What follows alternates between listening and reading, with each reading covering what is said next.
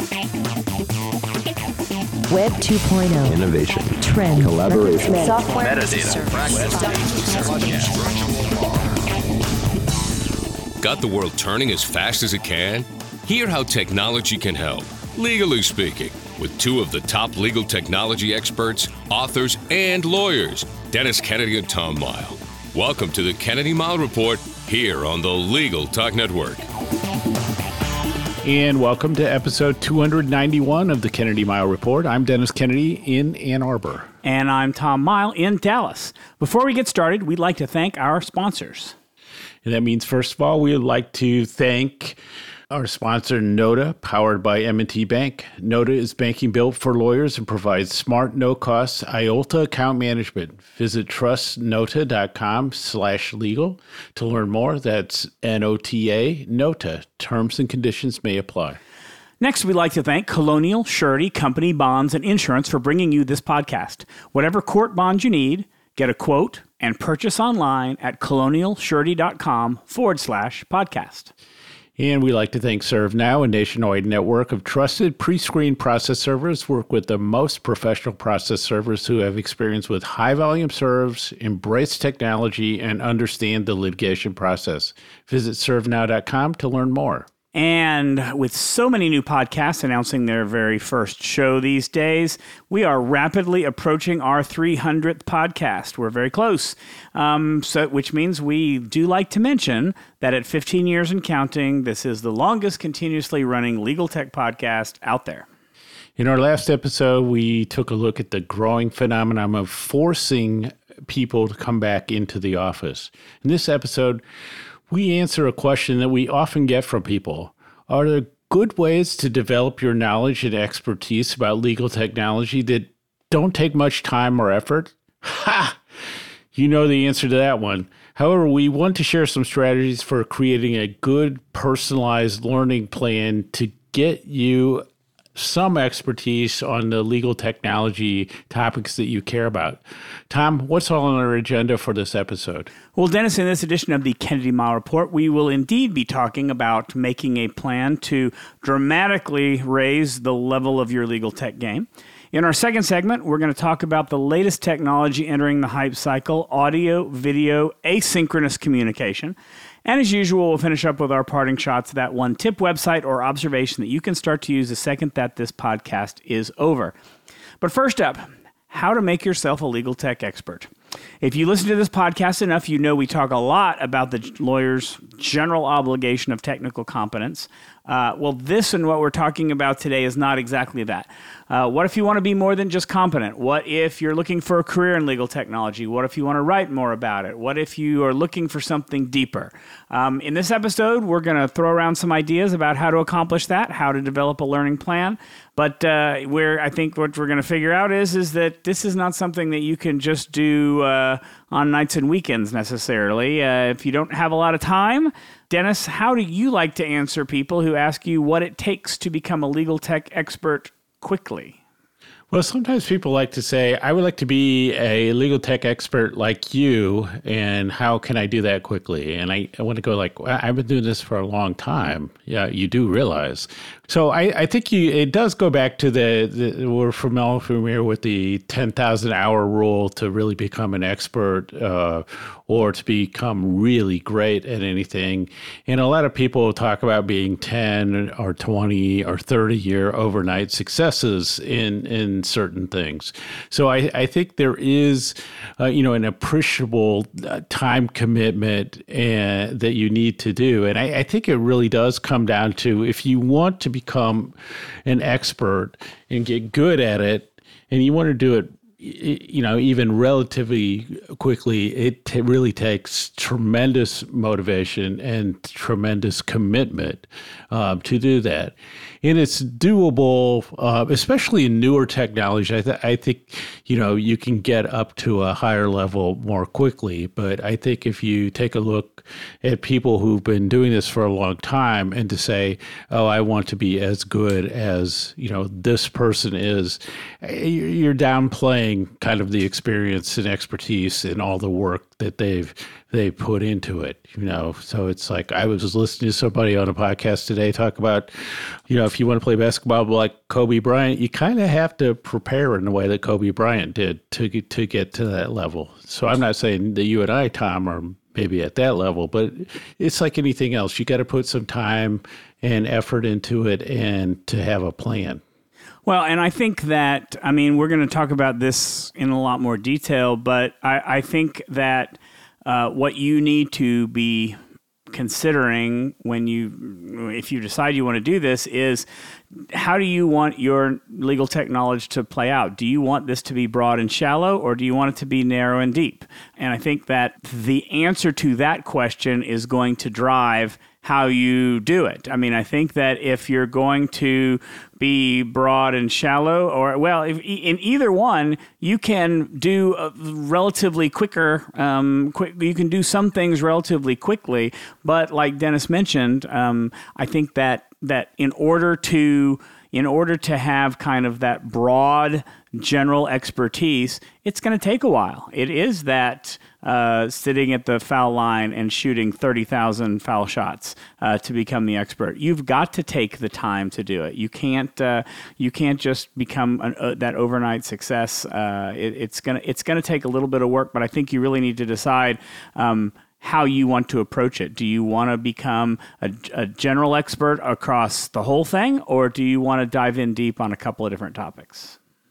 And then there are also, I think, for me, two really different approaches. And I sometimes think that, Tom, you and I are kind of exceptions in a way. We love technology and its application to law, and we've done that for a long time. And we're also both really good explainers, and that we write and speak about this. So we're able to communicate about technology. And so you might not necessarily want to have me like sitting over your shoulder telling you exactly how to correct something or how to do something, but you probably do want to have me explain something. So that's one approach that you can take.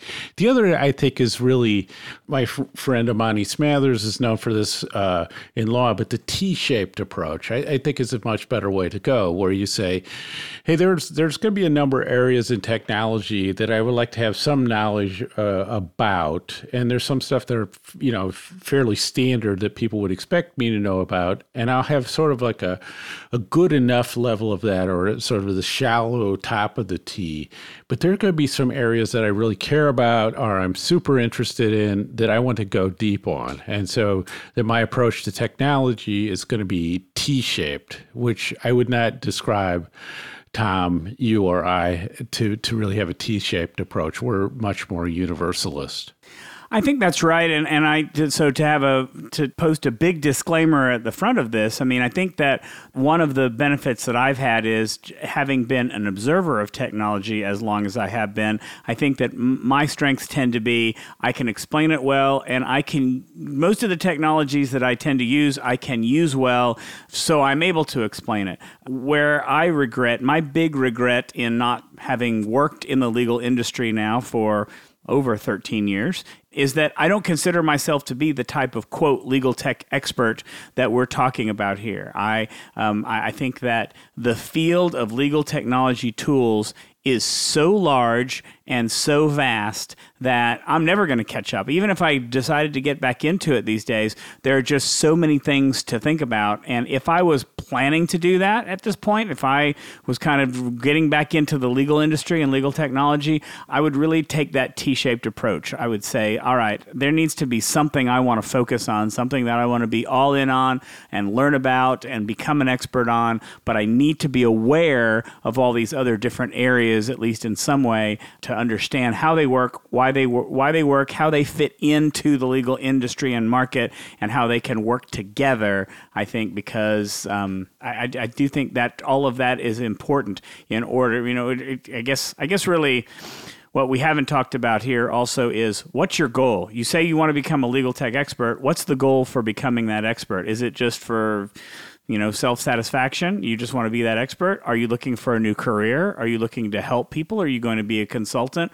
What's the purpose of all of this knowledge? For us, it helps us write content, do podcasts, to give speeches and presentations and things like that. Dennis is making a lot more out of it than I am, but I think you also need to be figuring out what is it that you plan on doing with this newfound expertise that you have. And I think you're right, Tom, that legal tech is now a very big ocean. And if you feel it's overwhelming to understand it all, it's because it really is. Like, I've never felt that it's harder than it is right now to keep up with all the different things. And so I basically shifted to focusing on the things that interest me the most. And that leads to something I think is a really key point, which is that law practice and legal tech aren't really monolithic. So my interest and my expertise changed a lot because I was working as an in-house counsel. I've never been a litigator. I'm not, I'm good at explaining e-discovery and stuff like that, but it's not really an interest of mine. And so what I've done is to kind of pull back and say, okay, what makes the most sense for me to do going forward? And one piece of that, Tom, is frankly that I think that the whole topic of innovation as the wrapper around what I think of where legal tech fits is much more comfortable for me now. And I do so. You do want to kind of step back and say, so what is it that I really want, or I think even better, what is it that I really want that I need to learn, and what do I want to accomplish that? And so depending on your goal, some of that is going to change, and then I think it's some of the things we've talked about is like, okay, so let's do some design thinking approaches. Let's brainstorm some ideas. Let's see what I care about. What might I use? What am I trying to accomplish? All those sorts of things, and then I think it comes down to creating that big list and then narrowing it down to the stuff that interests you. Does that seem right to you, Tom? It does, but I think that we need to maybe help out a little bit when it comes to figuring out what that big list is, because they're not going to just draw it from thin air. They need to understand what the universe of that big list is. And so I would probably recommend the site that Dennis recommended as his parting shot in the last podcast, and that's the Legal Technology Hub from Nikki Shaver, because there you can get an idea of, I think, the landscape. And I'm just going to read the list right now because it's long. It's a long list. So it includes app development. This is all legal technology: app development, automation, contract management, data management, drafting tools, IP management, legal operation tools, legal point solutions, litigation management, platforms, practice management, project management, research, security, transaction management, and each one of those items has several sub-items that go to it. And so this is not something that you're just going to say, I want to be a legal tech expert and I want to do all of this. I agree that this is going to take some sitting down. It's going to look at some of the areas. It's going to be about really understanding what these areas involve and what each one includes, and then come to some decision on where do I want to spend my time? Where do I want to focus and learn a little bit more about? Yeah, and so I wrote down a list, Tom, of 5 items, which is probably some examples I would think seriously about. So number one for me these days is cybersecurity. I think if you're going to develop any kind of legal tech expertise, it would be in cybersecurity. I think document automation, because it leads to productization and other things that you can do, is really interesting. Depending on the type of practice you have, practice management software is another place that you might decide that you want to specialize in. I think that's, it's like follow the money. There's a lot of money going into the practice management software companies. Everything in the collaboration tools space, not surprisingly, I think is important. And I do think it's really useful if you want to know something about tech as it relates to the practice of law. I think just knowing some of the basics of computer forensics could be could be really helpful. I do a thing that every year I try to identify, like a new tech skill or topic I want to learn well. Doesn't mean that I actually accomplish, but that's sort of the discipline I've tried to develop over the years. And I guess, Tom, like once you do some identification, then it does come to some time commitment. And I think you just need to be realistic about that. So do you have or to be unrealistic just because you love this stuff? But in terms of realistic, what are you thinking? Is that like a couple of hours a week that people should put into it? I want to actually take a step back real quick because I think I have a little bit of a different approach to the examples that you bring because, and this kind of raises to me a question that came up I forget if it was at Tech Show, if it was after Tech Show a couple of years ago, where I got in a Twitter conversation /argument /discussion about what actually constitutes legal technology. Because a lot of the things that you put on your list, cybersecurity, collaboration tools, computer forensics, not necessarily legal technology, but there are those out there, maybe some of you, maybe you're listening to this podcast, who believes that just the fact that a lawyer is using technology makes it legal. So that means that Microsoft Word in the hands of a lawyer is legal technology. I don't agree with that. I think legal technology is software that is designed for law practice, for accomplishing a legal activity. And because otherwise then Microsoft Word is legal tech and it's fintech and it's ad tech and it's all sorts, it's agriculture tech, it's all of those things. And I think we get into a problem with that. So to me, those are good areas for a general understanding of technology. I would say that of that list that I listed, the one that I think is red hot right now to learn about what companies are doing is contract management. That to me is one of the big areas where, and maybe it's overhyped. Maybe it's red hot because it's overhyped right now. But the number of companies that I work with where their legal departments don't have a good way to deal with contracts, and then the fact that there are so many companies out there trying to help you with your contracts suggests that it's an area that I think from a legal standpoint, from a true legal technology standpoint, I think it's something that's definitely worth. If I were to dive deep, that might be where I would go right now just to understand more about it and become more of an expert because it is so, I think, at least top of mind for lots of law departments these days. Now, let me get back to your other question. I think that, and Dennis and I were talking before this podcast about setting habits. I would say that in order to learn something, you have to set up a routine. And whether that routine is a couple of hours a day, a couple of hours a week, whatever it is, you have to say, I want to learn about it this long, and you have to add it to your task list every day or every 3 weeks and say, today on my list, I'm going to spend an hour learning about this topic. And we could spend a whole episode talking about setting habits and goals and making things routines. But I think that the only way to do that, and we could also talk a little bit about the idea of taking good notes. This is kind of our second brain thing. How do you retain what you learn about legal technology?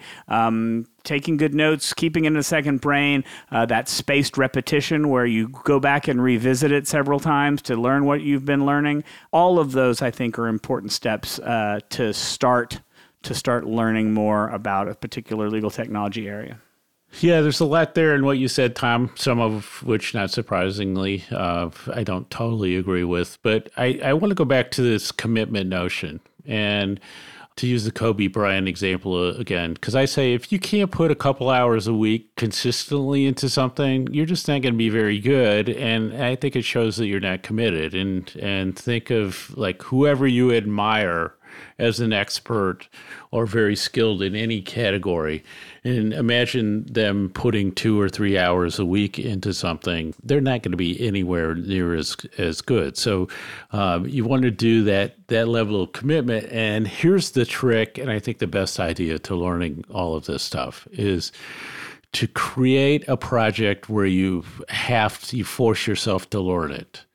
So if I want to learn document automation, then I figure out some documents to automate. If I want to learn practice management, then I set up some new clients to do that. So I'm forced to learn it because I have to do that. So if I'm learning to use the tools to create products out of legal services, I have a list right now of potential products to create, and that's how I'm going to learn the tools.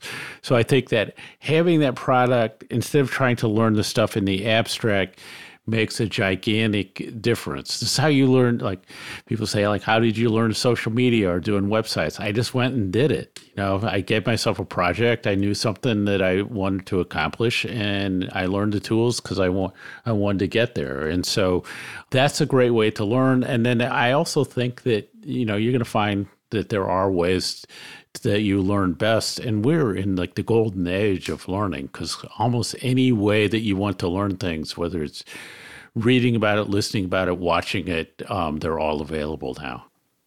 So here's the thing that I find is really interesting about learning legal technology is I think that the amount of resources are actually incredibly small compared to what other areas might offer for training. I mean, when I was out there looking at options for how to actually learn, there's not a lot out there. If I wanted to go learn about contract management software, there's not a ton of sources that would, quote, teach me how to do it. I would have to learn in different ways. And I think that when you're learning legal technology, learning in different ways here, you're not going to find a course on legal technology. Even the courses that law schools are teaching on legal technology are broader survey courses than deep dives on anything. But, I find that most, podcasts, videos, those are going to be your best ways to do it. But most of these are going to cover legal technology kind of in one-off ways. They're not going to have a series on a specific type or area of legal technology, at least not in my experience. But I would say that if I needed to, I'm going to put these in the show notes, I would say, I think that there are several podcasts that cover legal technology on a regular basis, like the actual legal technology tools, and that's why I am bringing this up, because I think it's important. And then also some videos. So here's a couple for you. I'll include them in the show notes. I think the Law Next podcast does a great job of bringing on legal technology owners and founders and to talk about their product. The Geek in Review does a good job of this. The Modern Lawyer is a podcast that does that. Technically Legal. I'm hesitant about talking about ILTA podcasts because ILTA doesn't really talk about the tools. They talk a lot more about the skills that their members need, which might be useful to you. But take a look at what they have. They've got a slightly different take on that. When it comes to videos, probably the one legal tech YouTube channel that I know about where someone is regularly talking to legal tech owners and founders is Nick Rishwain's Legal Tech Live, which I think is a good site to learn about these things. But frankly, when it comes to something like YouTube, I think that if you just go to YouTube and you say search for contract management software demo, I found 50 different demos of different products by doing that, and it would show me how all these contract management software tools worked. So I think that there are things that are out there. I think that it's going to be a slightly different way of learning about it than you would learn any other subject, just because I don't think that there's a really organized way of having this information out there, and nobody's really putting a body or a collection of knowledge together on this topic. And so it's something that you're going to have to hunt for and find and come across, and it won't necessarily be something that comes easy to find depending on what it is you actually want to learn about.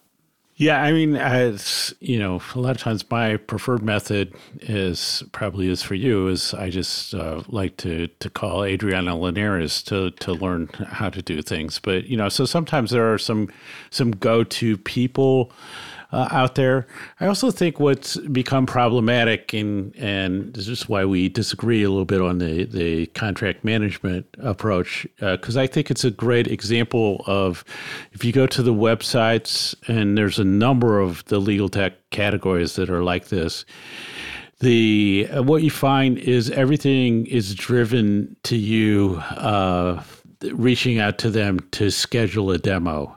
And so that the websites actually aren't very useful to give you an idea. Like I was looking at a whole category of tools and going through the websites, and basically was incredibly difficult for me, even though I'm knowledgeable, to tell the difference between one product or another, because they were all driving me to provide an email address and have somebody call me.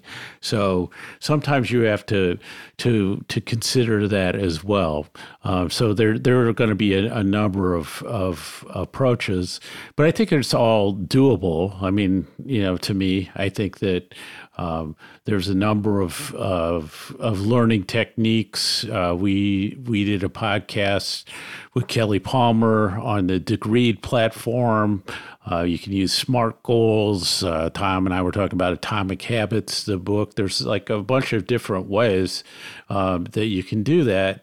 And then I think that then ultimately you figure out how are you going to test yourself as to what you know? And I think you prove what you've learned by teaching, by speaking, by writing, and those things. And then that kind of gives you the battle testing you need to really do that. The other thing is, as I say, I'm just big on finding a project to work on, because if you learn enough to complete a project and the project works in a good way, that is the proof of what you learned. And then to go back to one, just real quickly, to something that Tom mentioned, you do need to decide whether the technology is something you're going to do yourself, or you're going to be a decision maker or an evaluator or those kinds of things, because what you need to learn is actually quite a bit different depending on the role that you play. So we got just a few more minutes in this segment. I'm going to let Dennis wrap this up. Do you have any closing thoughts that you haven't mentioned about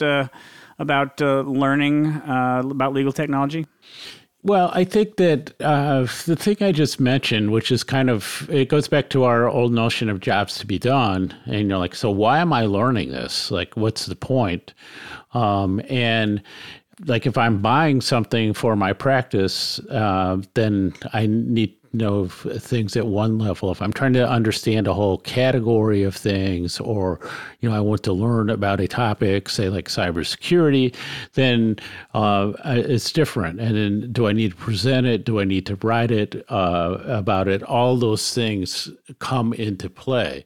And so I think for Tom and I, our best known skills are being able to write and speak about tech in ways that lawyers understand. And that's surprisingly difficult. And it's like one of those things that I think we both take for granted, but it's actually a fairly rare thing. And some of that we learned, some of it is just the way that we communicate.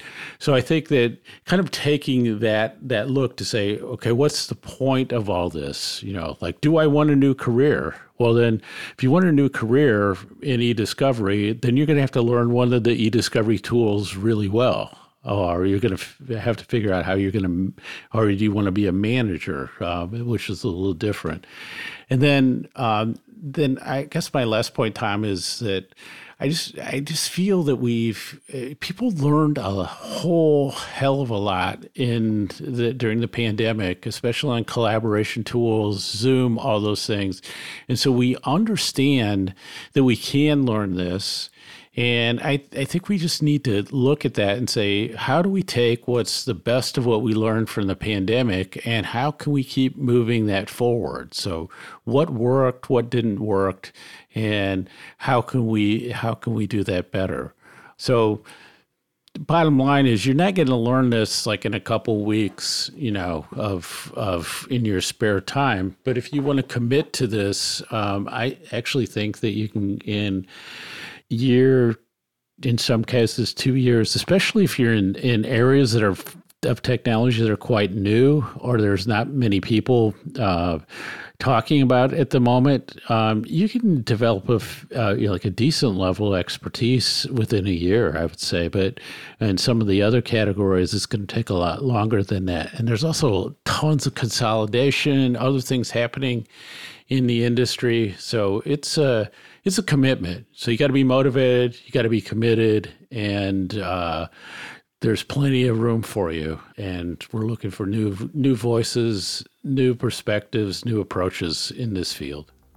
And before we move on to our next segment, let's take a quick break for a message from our sponsors. Wish you could get a quote and purchase an appeal, trustee, estate, or any other court or fiduciary bond quickly online? Colonial Surety Company has every bond you need and is a direct insurer that's U.S. Treasury listed, licensed in all 50 states and territories, and rated A Excellent by AM Best. So you can be confident it's a trusted resource. Get started at colonialsurety.com/podcast.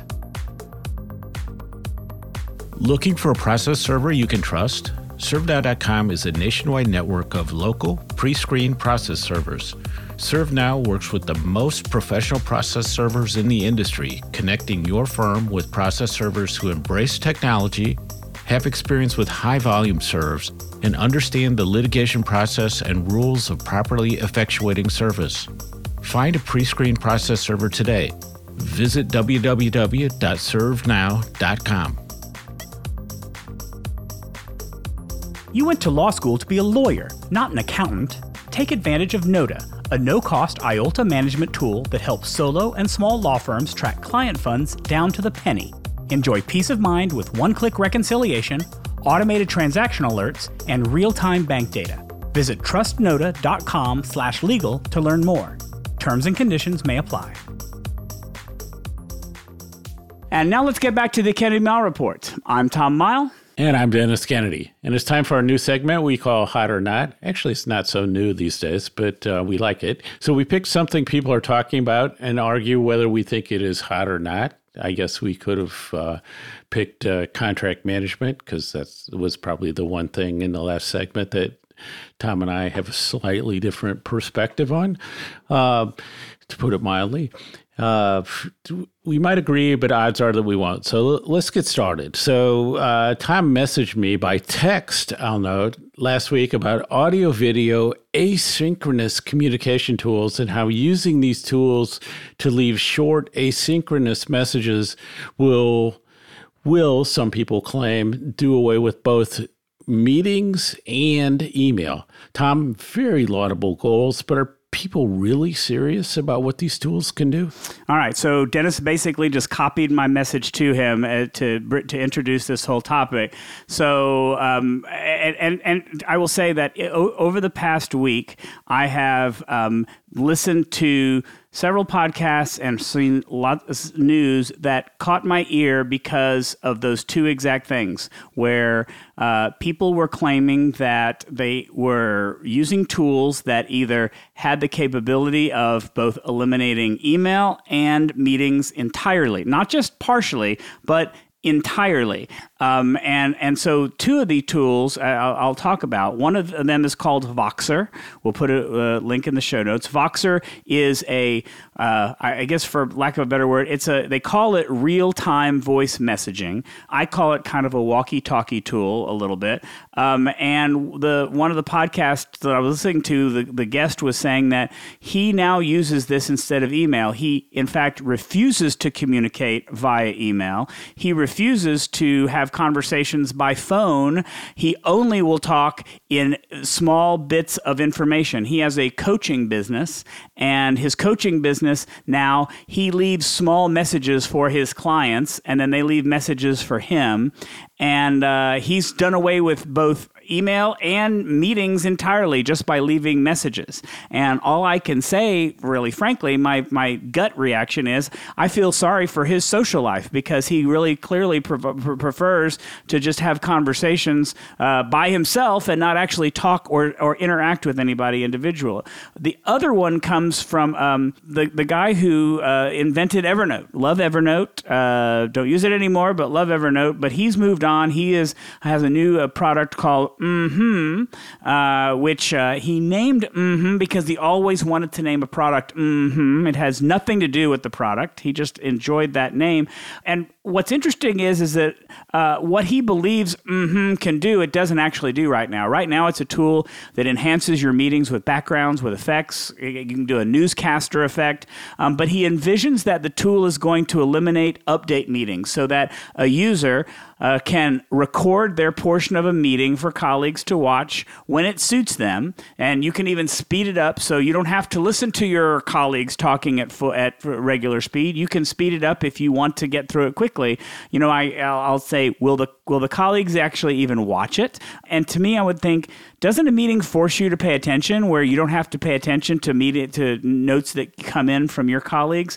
And all I want to say is these tools rely on asynchronous communication. So I think it's fair to say that asynchronous is having a moment, and it's definitely a hot technology. So I think that hot in terms of we're now that we are working from home, now that collaboration is important, we are finding ways to make asynchronous communication a valuable part of the process. But when I come back to will these tools eliminate email or meetings, I frankly think it's crazy because I want to have, if I'm coaching someone, I want to have that interaction with the person that I'm coaching. Or if I'm being coached, I want to have that interaction and not just listen to them on voicemail. Meetings have value to them occasionally. I don't want to say never. We don't want to eliminate meetings. We don't want to eliminate email. We want to find good and reasonable tools to use the right tool at the right time for the right thing. And so while I would want to reduce email and meetings, I just don't see that these types of tools ever eliminate them entirely. And I guess that probably I could call this not really a hot or not segment, but more a Tom's rant segment because it kind of got me going. Dennis, what do you think about this whole brouhaha? You know, it kind of got me going too, although I think that I would love it if I had a competitor for a coaching opportunity who took the approach that this guy did, because I think it would give me an awesome competitive advantage to say, hey, look, I'll actually talk to you and I won't dictate to you the only ways that you can communicate with me. So I think this is really not hot. I think that people are kind of, this is like we've been in the Zoom world and email world for a while now, and people are just starting to get a little stir crazy. So I like asynchronous messages for things that deserve to be asynchronous. But I think that we have this, and I would say this notion of the universal, message box where, your voicemail was transcribed and you could access these messages in different ways. I think that's a laudable notion, but there's like a ton of different ways to do that now. Like if I pick up my phone and there's a voicemail, it's transcribed for me, so I don't know what I'm gaining here. And then I think people just forget that a lot of this stuff just plays to the weak link, so somebody's going to leave me this voice message and it's the only thing I get and it's like a walkie-talkie. And so if I can't understand what they're saying because the recording's not good because they went with the cheap microphone, then I'm stuck with that. And then the thing, which people are putting a lot of money into, could be an interesting supplemental tool if you want to do something a little creative on Zoom, but I don't know that it, takes the place of anything else. And then it comes down to, Tom, when we write our book about collaboration tools, what we're talking about is like, how do you communicate with people in the ways that are best for them and understand what their situation is. And so, like, why in the world would you force people into things that may not work for them? It's better to give people more options. So you're saying like, oh, let me do this where it's video only and people don't have access to cameras to do videos, or they don't have good microphones, or they're traveling, or all these other things. And so I think it's just this sort of like we're stir crazy over Zoom and those things. So I got to put it in the not category. But now it's time for our parting shots. That one tip, website, or observation you can use the second this podcast ends. Tom, take it away. So I mentioned several times on the podcast that I recently purchased a standing desk. I love it to death. I probably don't stand as much as I should, but I notice that whenever I do stand, I can't stand up for very long because I'm uncomfortable. So it came with a mat. I didn't really like the mat a lot, so I went out and I looked for something, and I found a mat called the CubeFit Terra mat. It's a little bigger than I expected. It's kind of big. It's not something that's can easily fit under your desk when you're gone. You might need to put it up somewhere because it's kind of big. But it is truly an amazing mat. It is extremely comfortable. It's thick rubber. In fact, I don't really want to wear shoes on it. I just want to do it barefoot. But it is also kind of a balance / massage / comfort mat where you can rub your feet. You can get a good foot massage in if you need to. You can really, there are parts on there that have bumps on them, so it can really help out your feet. But it is a very comfortable way to stand, and it allowed me to stand a lot longer than I expected. I found myself constantly using the massage thing because it felt so good to use it. But I'm very thankful that I have it. I'm using it a lot. It's about $100 on Amazon. CubeFit Terra mat. Cool. Well, I want to mention quickly two things that touch on two areas I've been thinking a lot about. So one is actually a recommendation from you, or actually something where you said to me, Tom, like, I can't believe you don't know about this and aren't using it. And that's YouTube watch lists. And I've been thinking a lot about the whole read it later category of things. So what happens when I find videos and I decide that are too long or I'm not at a place I can watch them? Well, the YouTube watch list is like a bookmarking tool, and it's just really useful for that. So you can actually have videos that in a queue, not necessarily in a queue, but a list of them that you can watch when you have the time to do that. So I think that's really helpful thing in a lot of cases.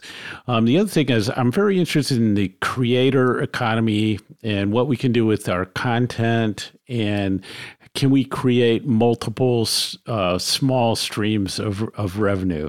And so I've been looking at something called Gumroad. So that's gumroad.com, as in chewing gum plus the road you drive on. And it's an example of an integrated content platform where you can sell things, and that payments are integrated into it, deliveries integrated into it, and people can find things. So say that you had some forms, some presentations, some other things that you had done, and you thought people might pay something for it, like a small amount for it. You can put it on Gumroad, and as I say, it could be the equivalent of finding a $5 bill on the ground, or it could be the equivalent of finding a $5,000 bill on the ground if you hit it. But it just makes it really simple to take things that you've created and to offer them for sale. So we're seeing more and more examples of this, but Gumroad is the one I'm going to be experimenting with over the next few weeks. I have used Gumroad several times to download some inexpensive but well-done templates for Notion. And so if any of you ever got interested in using Notion from our Second Brain discussions, there are a lot of Notion creators who have templates up there that if you need some inspiration or some ideas on how to put things together, Gumroad is a great place to look for those.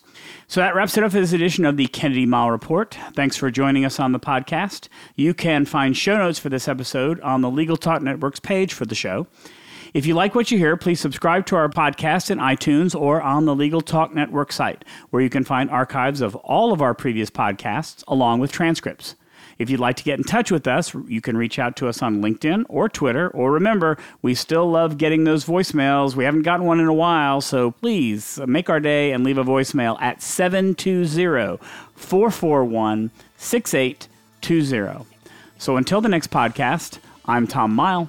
And I'm Dennis Kennedy, and you've been listening to the Kennedy Mile Report, a podcast on legal technology with an internet focus. If you like what you heard today, please rate us in Apple Podcasts.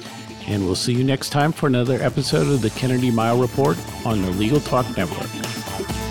Thanks for listening to the Kennedy Mile Report. Check out Dennis and Tom's book, The Lawyer's Guide to Collaboration Tools and Technologies, Smart Ways to Work Together, from ABA Books or Amazon. And join us every other week for another edition of the Kennedy Mile Report, only on the Legal Talk Network.